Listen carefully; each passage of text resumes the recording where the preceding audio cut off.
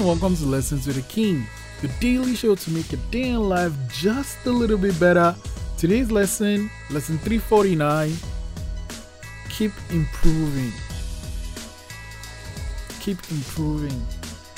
Whatever it is you're doing, you have to strive for improvement. Like, it doesn't have to be a massive improvement, just a tiny improvement, just a little bit better than you were last time, just a little bit better, just a little bit better. If you do that over time, it compounds, right? And then you're like, oh, I started doing this thing at 1%, now I'm like at 66%. Why? Because you're just improving just a little bit every time. Improve and keep improving.